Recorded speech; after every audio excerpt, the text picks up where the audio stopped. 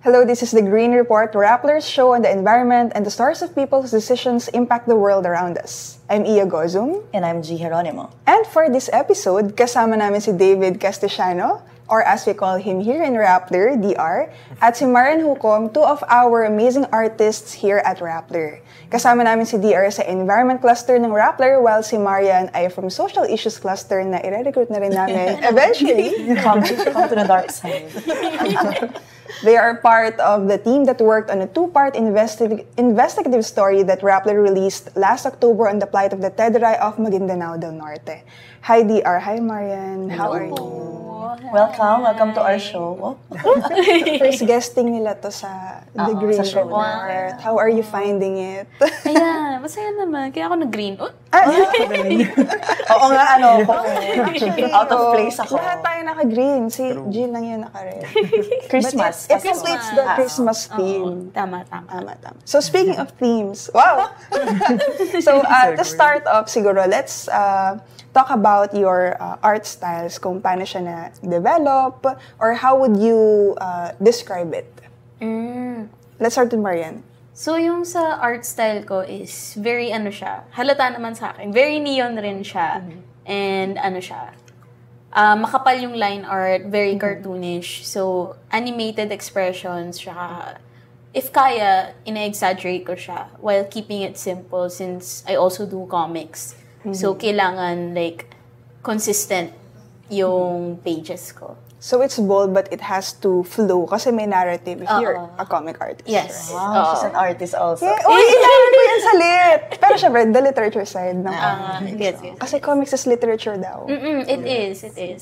So, nag-veer away na tayo sa topic. Anyway, how about you, DR? How would you describe? Yung palagi kong gustong two things na nalalagay sa art ko is that it's colorful, tapos may may touch of something Filipino. Kaya yun lang yung... Ano sabihin ng touch of a Filipino in an art?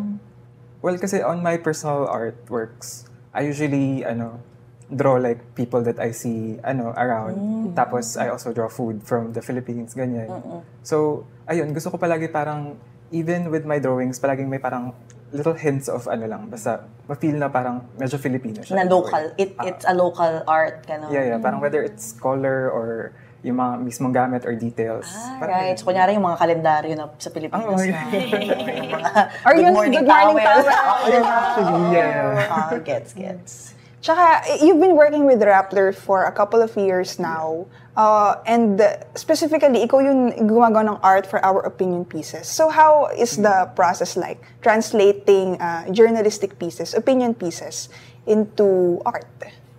Well, first it was challenging talaga. 4 years na ako sa Rappler, tapos yung first time ko, sobrang nakaka-pressure kasi parang feel ko yung parang, the fact na yung mapapublish yung artwork mo. That was the first time for me rin kasi. It's my first time being part of a news company. So, ayun. Pero now parang I see it as parang it's a challenge and an exercise din for me. Kasi feeling ko, to develop an art style, you have to learn to parang read or express something na hindi art. Na parang written, gagawin mong visual. Yeah. Parang doon mo ma-harness yung art style mo when you're using your head to conceptualize, parang gano'n. Which are two very different texts, 'di ba? The story and then the art. Oh, and then you can't be super literal na kunyari, 'di ba? Pag sinendan namin kayo ng ito yung article namin, hindi mo pwede kung ano yung sinabi namin. Yeah. Literally, yun lang yung itatranslate nyo into the 'di ba? True. So, papaano yung kunyari, that creative process of someone will ask you na ito yung isusulat o ilalabas nating article, papaano nyo sinisimulan yung pag-brainstorm and papaano yung creative process nyo in general also, like not even for work, kunyari for your personal accounts or for your personal drawings and art styles, papaano yung process nyo? And given na in the newsroom, all deadlines are tight. So you can't sit with it na sobrang tagal. Right. Yes. True. Yung, for me naman, yung pag-conceptualize is, pagdating sa newsroom na articles is, kailangan basahin mo talaga. Basahin mo talaga yung article para ma-increase rin yung comprehension mo. And, kailangan ma-understand pa kasi in respect rin yun sa both the material and the writer na pinadala sa'yo. And, ayun, yung katulad ng sinabi ni DR, parang rin siya, may exercise rin or matcha-challenge yun yung sarili mong art style. Mas magiging fluid or adaptable rin siya. Especially with the deadlines rin na kailangan. So, ganun. So, for me, magda-draft muna ako on paper or parang pagdating sa gagawa tayo ng collage, yung composite, ganun, composition.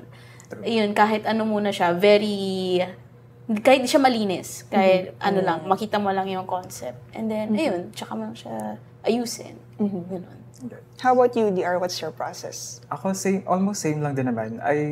Usually sa mga ganito nga, parang I start with layout. Yun yung una kong inuuna. Parang composition of how it will all look.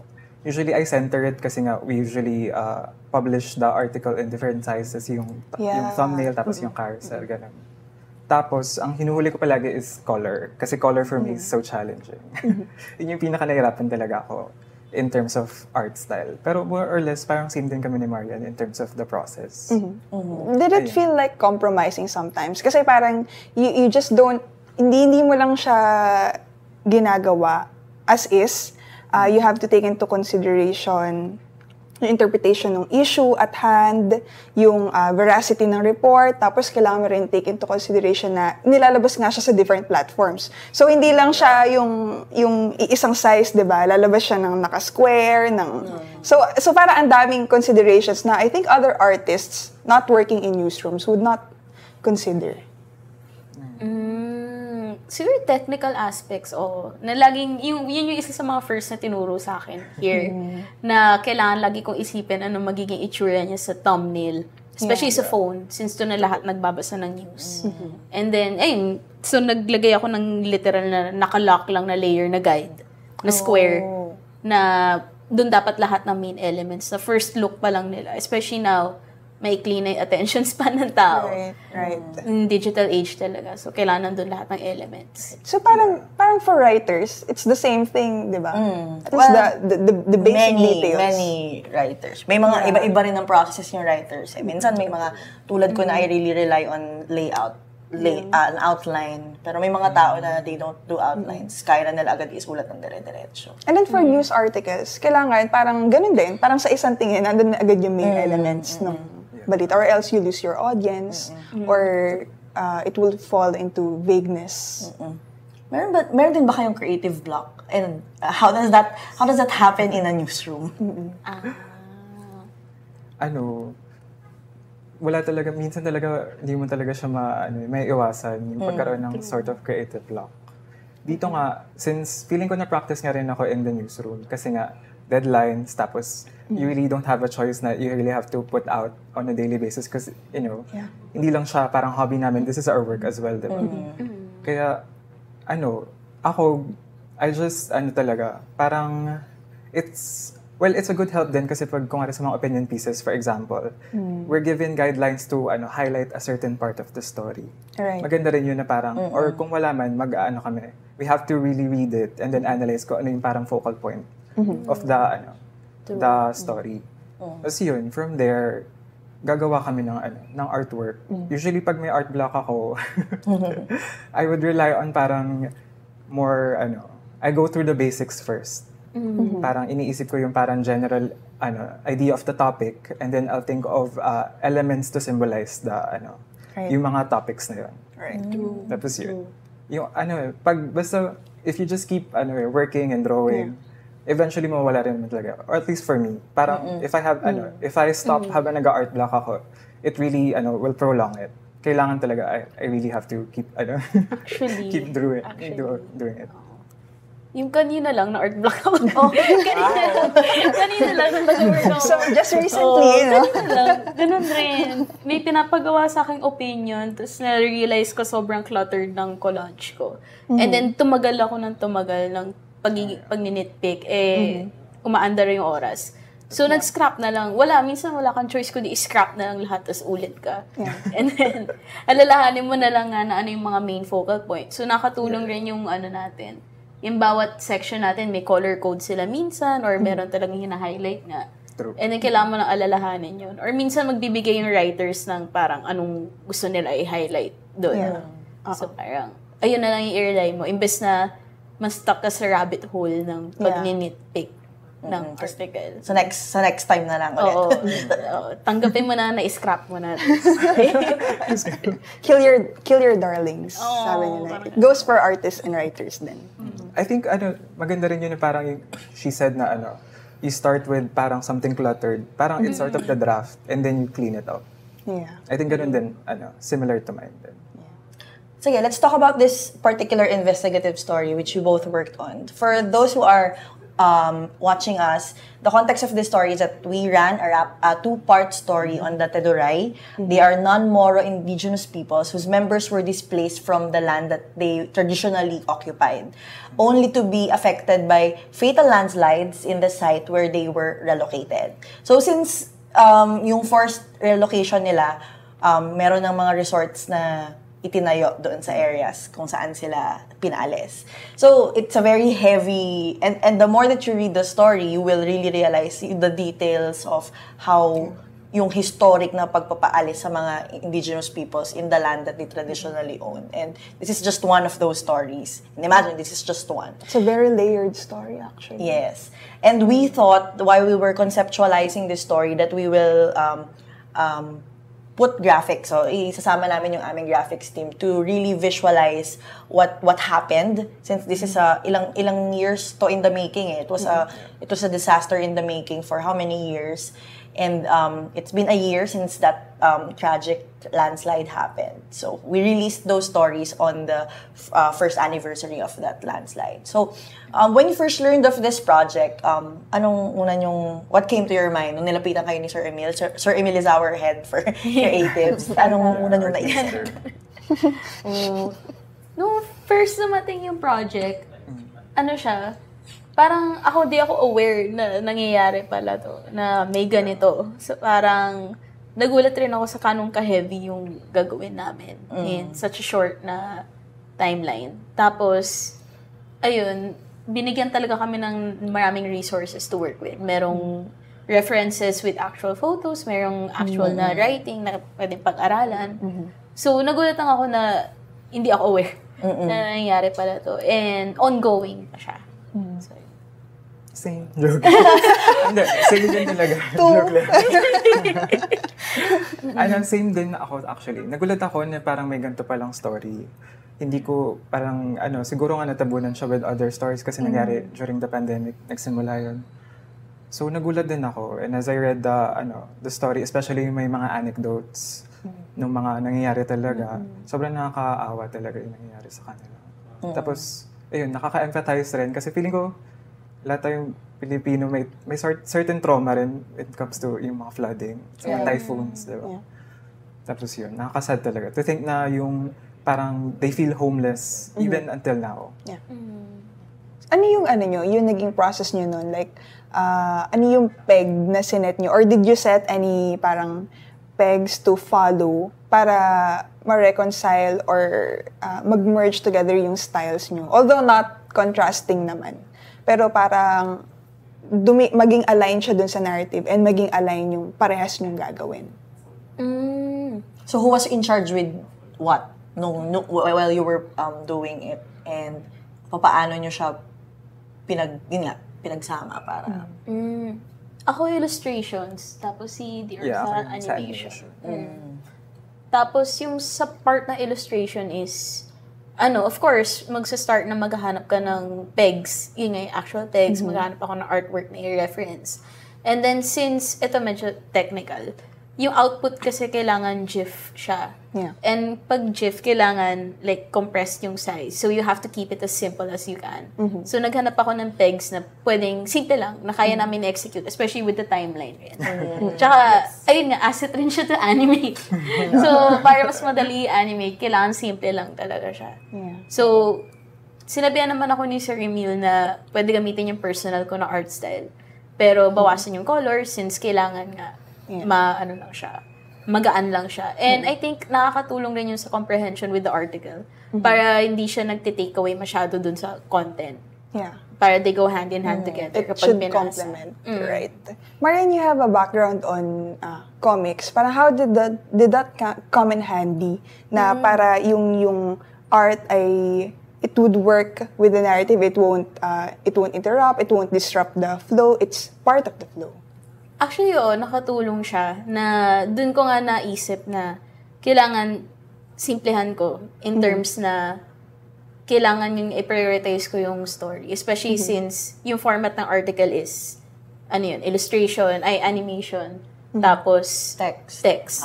So, para rin siyang comics in a way. And then, ayun, yung isipin ko yung flow ng story. And ano yung dapat kong i-highlight na angle na mas maintindihan nila.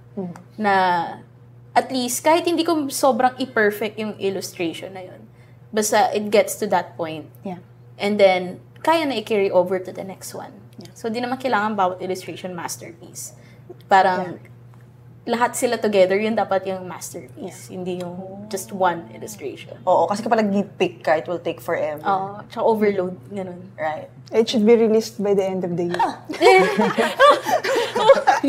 Deadline-driven pala yun. Deadline-driven O, hindi ako yung nag-gawa ng deadline. Nag-edit lang din ako. Yun So, lang. was it overwhelming, the prospect of translating these very heavy and very layered investigative pieces? Yeah, definitely. I think, overwhelming siya at first. Pero yun nga, what we do naman talaga in Rappler is, sa graphics team, we collaborate so that so that we can meet the deadlines and make the project happen naman. We really chose Marian para sa illustrations. Wow. Chosen one pala siya. Parang nahirapan. Parang pwede talaga for the environment class. Hala. Ayun, para kasi from her comic background. Yeah. Tapos really wanted to emphasize dahil nga may yung mga stories at anecdotes from the story. We want to make it really impactful saka personal. Kaya we wanted to simplify tapos pero also yun nga, yung art style ni Marian na very simple pero impactful.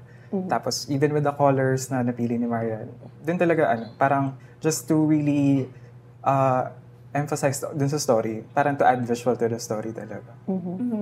Ayun. Doon sa animation, DR, paano yung process nun? Paano mo visualize, syempre from her art into doing it to animating? Ano yung mga kinakain mo habang nag-all-nighter ka, gano'n? Kung ano yung magiging itsura niya, di ba? Kasi that will, yun yung drama eh. It's the drama. It comes alive because of the movement of it.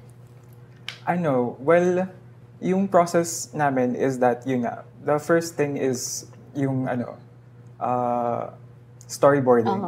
Tapos from storyboarding, ma-finalize pag na-approve na yun, finalize ni Marian yung mga sketches. And then I'll wait for Marian to send me the assets. In terms of animation naman, medyo madali nga since Marian gave the illustrations. Ang iniisip ko na lang talaga is to how to make it move. And parang to give life in a way dun sa mga drawings. And yun, gusto ko lang talaga pakita yung emotion. Like for example, yung parang mga thunder, gusto ko gawin talaga siyang sobrang emphasize yung parang gaano kabilis yung frames, kung gaano kabilis yung bagyo, at saka yung ganun. Ayun, tapos pag sa mga scenic, more scenic na na frames, I wanted to be slower. Pero yun nga, medyo may on the technical side, dun nahirapan lang kami on the idea of the file size. Because the longer the animation, the bigger the file size. So yun, we had to work with that. Tapos, eventually, thanks to our tech, we were able to be able to publish it naman. Pero yun, so far yun lang naman. Medyo madali naman kasi ang ganda nga ng ginawa ni Marian na illustrations. Pero, madali na lang sa akin. Ourselves. Pero super thanks rin kay Dear na binuhay niya naman yung illustrations na yun. Grabe, yung minsan may mga parts, kahit may mga parts na di ako din drawing, siya rin nag-drawing. Like, kunyari, may mga tao doon na nakadrawing na nakabukas sa yung mata. Tapos ginawa niya is, napagalaw niya, na, pumipikit sila. Tapos sabi ko lang, Paano yun? paano sila pumipikit? Ang galing. Tapos parang, ayun, nakita ko rin yung ginawa niya doon sa mga thunder or kunyari may part doon na may mga, ano siya, chaotic na background. Kasi nga, may mga explosions, gano'n, na sinusugod sila. Na ano niya, na-deliver niya yung tone in a way na mafe-feel mo talaga yung contrast from something so peaceful, biglang naging chaotic. So which is, yun literally na pinagdaanan nila. So that attention to detail talaga really tells the stories, no? So parang lang for writers like us, we always rewrite ourselves, trying to choose the right words, the right phrases, the right idioms that we use. So parang same process din. Similar. True. Pero parang frustrating lang na parang you have a vision and you know what you want, you know how you want things to look on the story. Pero para magkakaroon ka ng issue na, ay, malaking file size, hindi kaya. Parang yun yung frustrating na part. Ano ba yung favorite na, like, part of the series that yung favorite na, ano? Yung sa akin yung isang GIF doon na yung 3 panel. Ako din. Oo. May comment. Ako din. Yun nga, as a comic artist, of course, na gustuhan ko yung gumamit ako ng 3 panels. Pero, yung story kasi nun, yung sobrang bilis nga ng pangyayari, na yung subject is, binuksan niya lang yung pinto niya, biglang may landslide. Tapos pagtalikod niya, nawala na yung tatay niya. Na ganun, literal, in three panels, ang laki nangyari, ang laking impact sa buhay niya. And ganun din ng kabilis yung nangyari in the actual, So parang doon ko na-feel yung heaviness ng story. Hindi ko ma-imagine kung nangyari sa akin yun. Tapos actually, yung 3 panels na yun, if it's in comic format, more impactful siya kasi wala siyang text. So parang you would imagine it on a page, tapos 3 panel lang na. Tapos yung iba-ibang scenes na narrative na mabilis nangyari, no words, just the senses, just the visuals. Yun nga, walang time to react, walang time to to comprehend ano nangyayari. Tapos nangyari na lang siya. Which is yun nga, nung ginawa mo siya, nung inanimate mo siya, sobrang nagulat ako na yun gumagalaw lahat, tapos yung mukha niya na distraught siya. Na sobrang na-capture niya ni DR sa animation. Actually, kasi yun yung una naming ginawang animation. Kasi part of the process is papakita muna kami ng sample na peg before we do all the other scenes. Pinili talaga namin yung scene 2 na yun. Kasi feeling ko yun talaga yung magsaset ng mood. Tapos parang siya yung focal talaga na story. Kahit ako parang when I read the stories, yun talaga din yung pinaka-to. So anong comment ni Sir Emil na nakita niya yun? May phone in tayo. Hello? Ay, sir. Ayun. Appreciate namin yung mga input ni sir. So, na yung mga encouragements and yung, pag nagko-collaborate kami, literal, in real time. Nakita ko kayo minsan magkakatapat talaga kayo. Brainstorming talaga. Yan ba yung mga intense sessions na? Storyboarding rin namin, live rin yun minsan. Like, minsan dinala ko yung iPad ko dito, in real time kami nagdo-drawing ng mas magandang angle, ganun. Yeah. Yun. Tapos, si Sir Emil din tumulong din sa amin in terms of conceptualizing and envisioning yung kung ano yung mga lumalabas sa animation sa scene. So, tumulong din talaga siya dun sa idea na 3rd panel, na 3 panels pala. Siya nag-suggest. Actually. Okay. Yeah. Oo, kasi actually, naalala ko nung bago natin ilabas, talagang kinoconsult niya ako na ito yung magiging itsura. Wala pa nga atang draft, talagang kinoconceptualize nyo na how it will happen. Medyo mahirap yun, wala pa draft. Diba? Pero medyo tight din kasi talaga yun. Pero for you, after doing a project like this, and of course, ang hope natin ay we will do more projects. Kasama si Maria. So, what is the role of art in truth-telling and especially for stories like this na talagang, yun nga, when you think about it, hindi talaga siya ganun ka. Heavy talaga siya. It's really, what we wanted was to really bring the audience back to that time when it happened. Kasi nga, it happened in 2022. And even before that, which is the 2020 displacement. Ano yung tingin nyo yung role nung what you do in stories, in storytelling like this? For me, yung role ng art ko sa ganitong project is, ayun nga, they go hand in hand together talaga, pang aid sa reader para mas ma-comprehend nila. And then, in a way na hindi lang technical na comprehension, parang meron ng emotional na comprehension para maging mas empathetic na, katulad ng sinabi ni DR, na mas ma-feel nila anong nangyayari. Since, yun nga, there are people na visual learners naman talaga, and nakakatulong din siya sa pag-imagine ng story. And then, from my side naman, mas natututo rin ako ng paano mag-deliver ng ganitong delicate na subject. Especially with the challenges ng, yun nga, na yung medium natin, yung file size, yung deadline, yung gano'n. So parang the best way na you can deliver it and the best way na they can receive it. Yun yung learnings ko dun. Art as an aid. Yeah. Ako naman, talaga I see, yung even the written story, I think it's an art form as well. So parang this is sort of like a collaboration. And like Marian said nga, it's like, it gives visual aid. It sort of gives color to the story. Tapos it gives the impact, the mood. So, ayun nga. And I think maganda rin nga because this investigative story gave parang a sort of voice sa Teduray. And yun. Yung mga feedback na ba sa inyo about seeing your piece, di ba? Kasi yun ang unang makikita talaga, even in the promos, di ba? Yun ang unang makikita.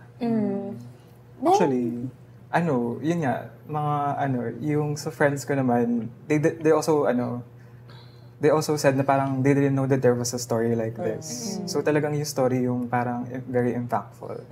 Same. Yung friends ko rin, kapag nung nalaman nila na parang, na parang may ganito pala na nangyayari na sobrang absurd, pero nangyari siya. Na, tapos ongoing, the fact na ongoing pa rin siya is, yun nga, nakagulat. Oo. Pero kasi diba in the history of our country, talagang art really plays a role in protests, in making a stand, in saying stories like this, and especially stories na talagang kailangang madala sa ma-broadcast talaga sa mundo. So I think yung story nyo talaga, it's and the styles that you brought into that story, it was the perfect mix. Yun nga, collaboration nga talaga siya. And syempre magko-collab din tayo with prod kasi meron din sila, may part din ng prod dito Yes. To come, to follow sila ang bonggang, sila ang Abangan. Oo. Hopefully lumabas na pag lumabas tong na to. Pinressure yung Hello. Anyway, thank you DR and Marian, and we hope to have more collaborations in the future. Sana yung next story ko. Sana yung next story ko. In-post na. In-post. Anyway, thank you so much for joining us. And that's a wrap. Thank you for tuning in. If you have any story ideas to pitch, you can reach us at Iagozum or at Geronimo on X.